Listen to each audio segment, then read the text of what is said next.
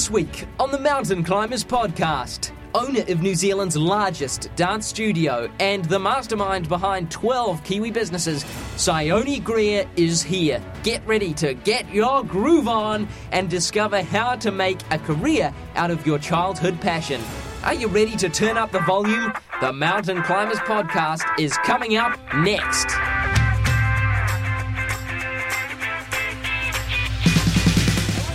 And welcome to the Mountain Climbers podcast. I'm very honoured today to be joined by Saione Greer. Brilliant to be with you today. Someone like yourself who's got an incredible number of businesses under your belt and and a life to really explore. So I'm looking forward to getting into it. Let's start off right back at the beginning, at your childhood. What were your parents like? Never really knew my father. Well, I actually didn't know my father at all. Grew up with my uncle and aunts. My mother actually married an Australian, and that's how I ended up in Australia. I was born in Tonga, but went to Australia when I was about 7 years old and grew up there. So I grew up with a stepfather, and I thought that was kind of normal for everybody, really. Didn't know there was... Well, for many years of my childhood, never knew there was such a thing as a real father. Just because that was my reality. I didn't grow up even as a kid with a real father. It just didn't really cross my mind, actually. Did you just think of him as your dad?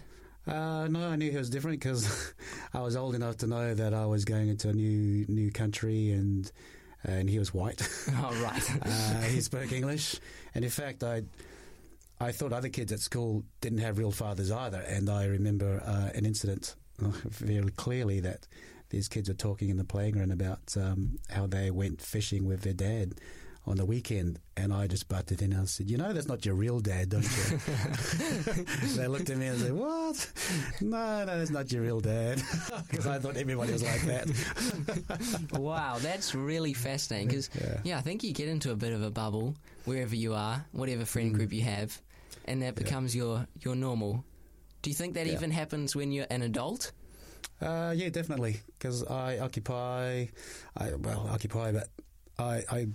belong in a different kind of a bubble, lots of different types of bubbles through the businesses that I'm involved in different communities. So it's easy to belong into a bubble that you see things in a certain way, and that's how it is. And it can easily, you can just spend your time in that bubble, and that's the way you see the world. Do you think it's a good thing to be in a bubble? For some people, yeah, that's if they're happy like that, and that's their world. That who's to say you should get out of that bubble? But for me, that wasn't what I wanted to do. I wanted to break out of my bubble. My bubble was when I was growing up in my early teens. My bubble was that I was in a solo parent situation, living in a state house in South Auckland, and I was working a couple of jobs to support my family. But I didn't want to be in that bubble because I knew too many other people in that same bubble, and they didn't know how to get out of it. But I never saw myself staying in that bubble.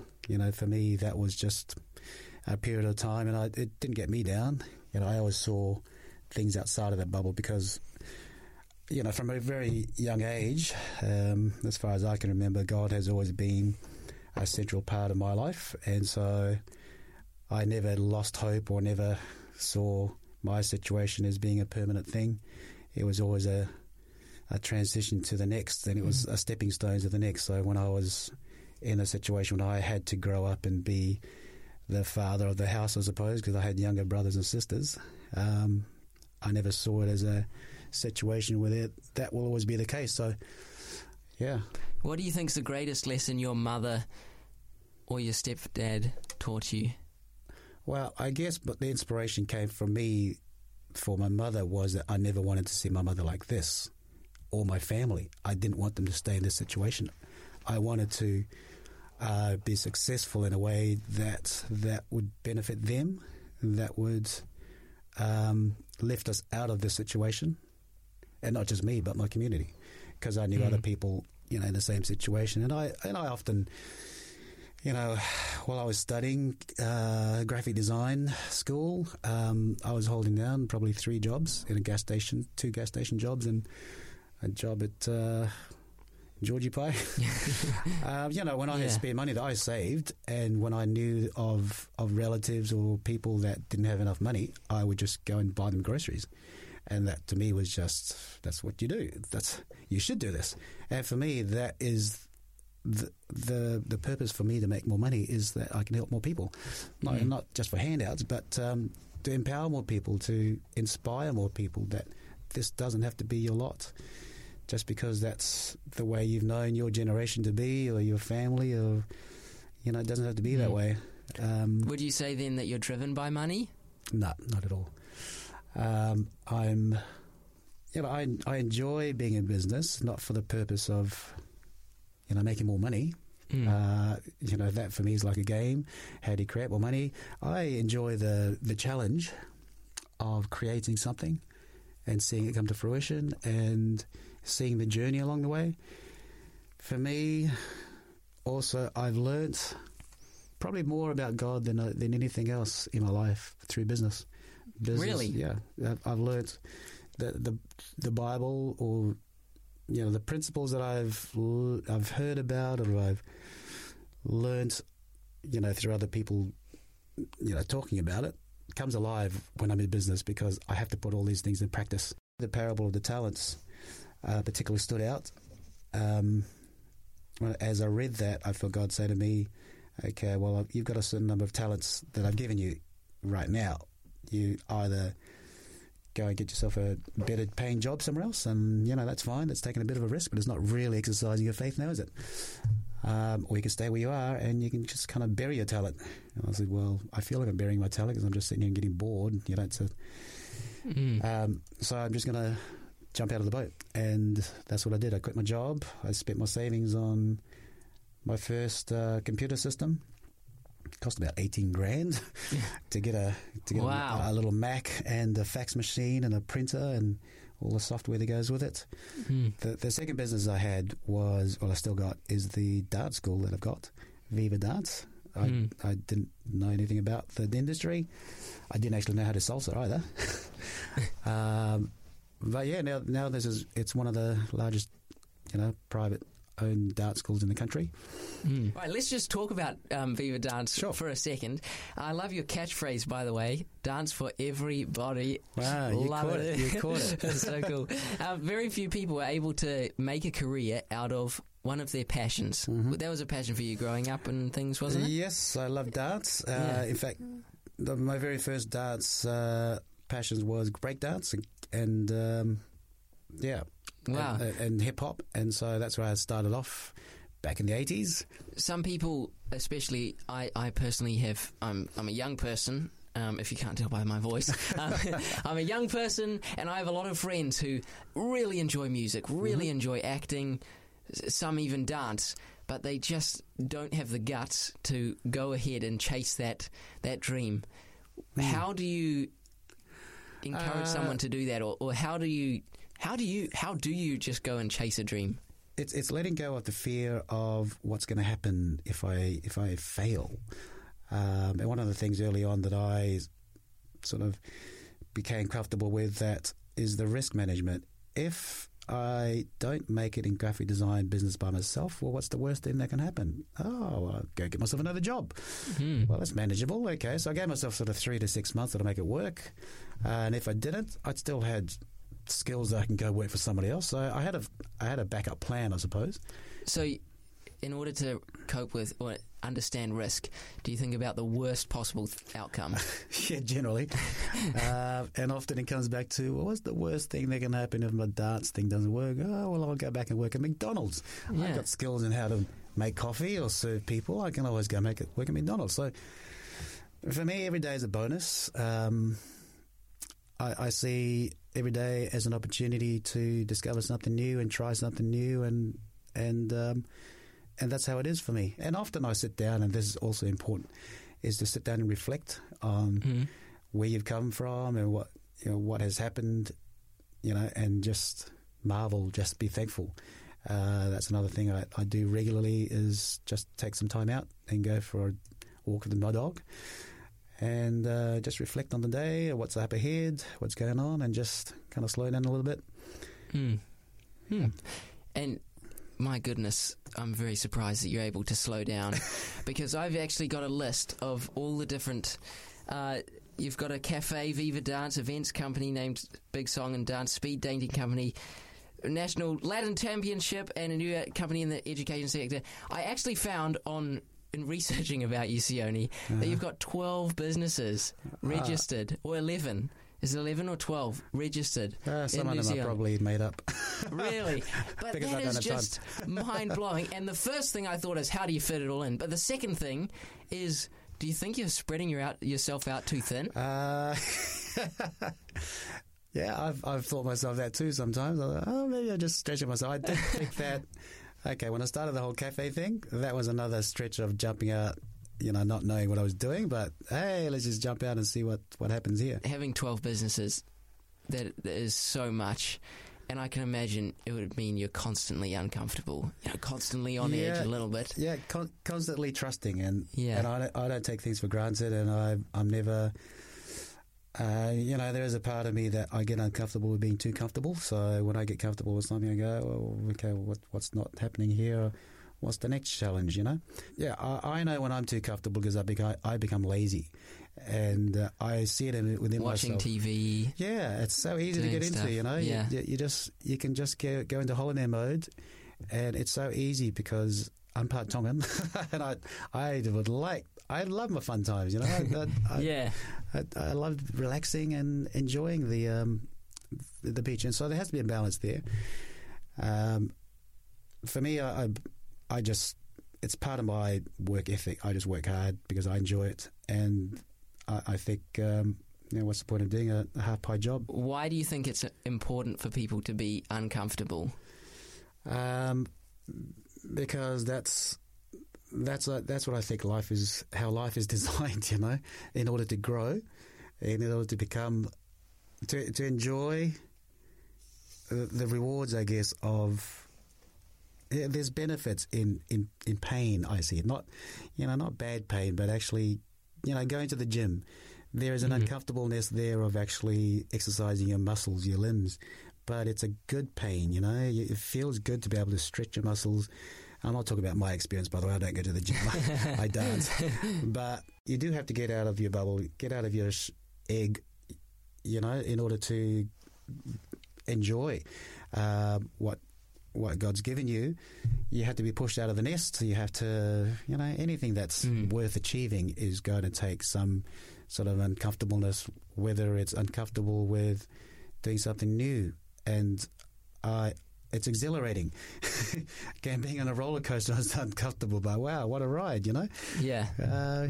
He wants to just go on the slow boats all the time. Yeah. To me, Saione, you come across as a very likeable person. The people I've talked to have said you're a very, very likeable guy. How does someone become so likeable? I just love being with people, and that most of my businesses, in fact, all of them have something to do with people and community. So the dance is bringing people together. I create a lot of opportunities for happiness, for people meet through there and become socially connected. I've had so many stories of people who've just found, long-term friendships or just community through dance, through the events that I create, just the classes. Obviously, speed date is also another way that I just connect people on that level who are looking for, for someone to be with. So it's being having a genuine appreciation for other people. Yeah, definitely. Within you. Definitely. That's what I'm about, which to me is the most important thing in all of this. Is all of these businesses is not about building just an empire for the sake of building an empire. I'm not into flashy clothes, as you can tell. I mean, here are my shorts and my jandals, and I'm the guy who walks around in my studio often in jandals because I'd rather be comfortable than flashy. you got to dress up when you're being an MC or so forth, appropriately. But for most of the time, I'm not there to build something that's going to make people go, wow, look how flashy or cool he is, I know what it's like to be without. I know what it's like to come from a humble background, and I'll never forget it. It's just as easy for me to be successful as it is easy for me to be unsuccessful. I could be tomorrow's failure. And I've been there many times to keep me humble. And so no, that's not my gig. Let somebody else be the poster boy or whatever. Be the arrogant one. Or be the hero. I'm quite happy to push my staff forward. I'm quite happy to acknowledge my staff, for example, when they do a good job or something. I just give them the credit and say, listen, this person has worked on this event here. Good on them. I don't have to be at the front. I don't have to be, the person there that's, always got the name on the top. Yeah. Yeah. So, yeah, that's me. That's probably why they like me, because I pushed them up the front and I was like, hey, We're going to just conclude with a little bit of a game, and it's finish the sentence. Okay. Saione Greer's greatest fear is...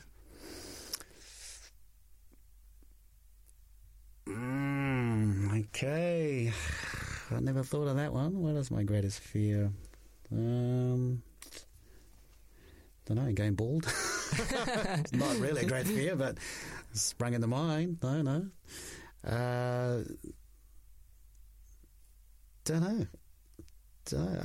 I live with a lot of, I feel fear, obviously. That's not completely the sentence, but it's hard for me to think about it, because I don't really think about too much about my fears. I think about how I can conquer those fears, or how I can get through it. I feel fear a lot because I have to step out in faith a lot of times, and faith's not faith without fear, I believe. But no, probably not doing what I wanted to do. Not fulfilling, I suppose, my purpose is something that I'd like to achieve what God has set for me here to achieve. And if I sit on my talent and not do that, then I guess that's a fear. If I just sit and just bury my head in the sand and go, enough of this challenge thing, I'll just relax and sit on the beach and stuff like that. That's probably something which I wouldn't like to happen. So that's the fear. Yeah, becoming too comfortable. Yeah, all right. Yeah. Saione Greer will say, "That's enough. I have made my mark. I am finished. I can retire." When? Yeah, can't say that either. Sorry, no, because it's not about that. That wasn't ever my goal, is to make my mark, I suppose. You'll always be a mountain climber. That's right. Yes, I'm a mountain climber. I don't think there's an end point that I can go. When I get there, then I can go and retire and go on a cruise or something like this. I think there's the rewards to be had along the way. Up this climb of the mountain is to enjoy the view along the way. It's not about the destination for me. It's just like enjoying it along the way. And if I can take a lot of people with me and make them happy and enjoy it, then I'm happy with that. Awesome. Yeah. Well, thank you so much, Saione, for joining us today. It's been a pleasure. Thank you for having me. It's a privilege. Next week on the Mountain Climbers Podcast. I often couldn't sleep when I did those. Mr. Simon Bridges, leader of the New Zealand National Party, joins me in studio. Simon Bridges procrastinates about... Whoa. Were you popular in school? That experience gave you confidence. Yeah, absolutely. Wow. What's it like living with someone with a completely different political view? Not things that I sort of talk a lot about publicly. Then later, would you be able to describe the moment where you first found out that Jamie Lee Ross was publicly naming you as corrupt? Well, just run me through that. What do you sort of mean? We talk about the media spectacle that nearly destroyed Simon Bridges' career. But no, I've never had an issue with that. Honest, revealing, and no questions off limits. There is nowhere else that you can find Simon Bridges like this. No one has a skin of iron. What are the things for you that do really hit home? Yeah, it's a great question. I'm Duncan Tolmie, and the Mountain Climbers Podcast continues next week. I'm Duncan Tolmie, and you've been listening to the Mountain Climbers Podcast. To stay connected, like the Mountain Climbers Podcast on Facebook today.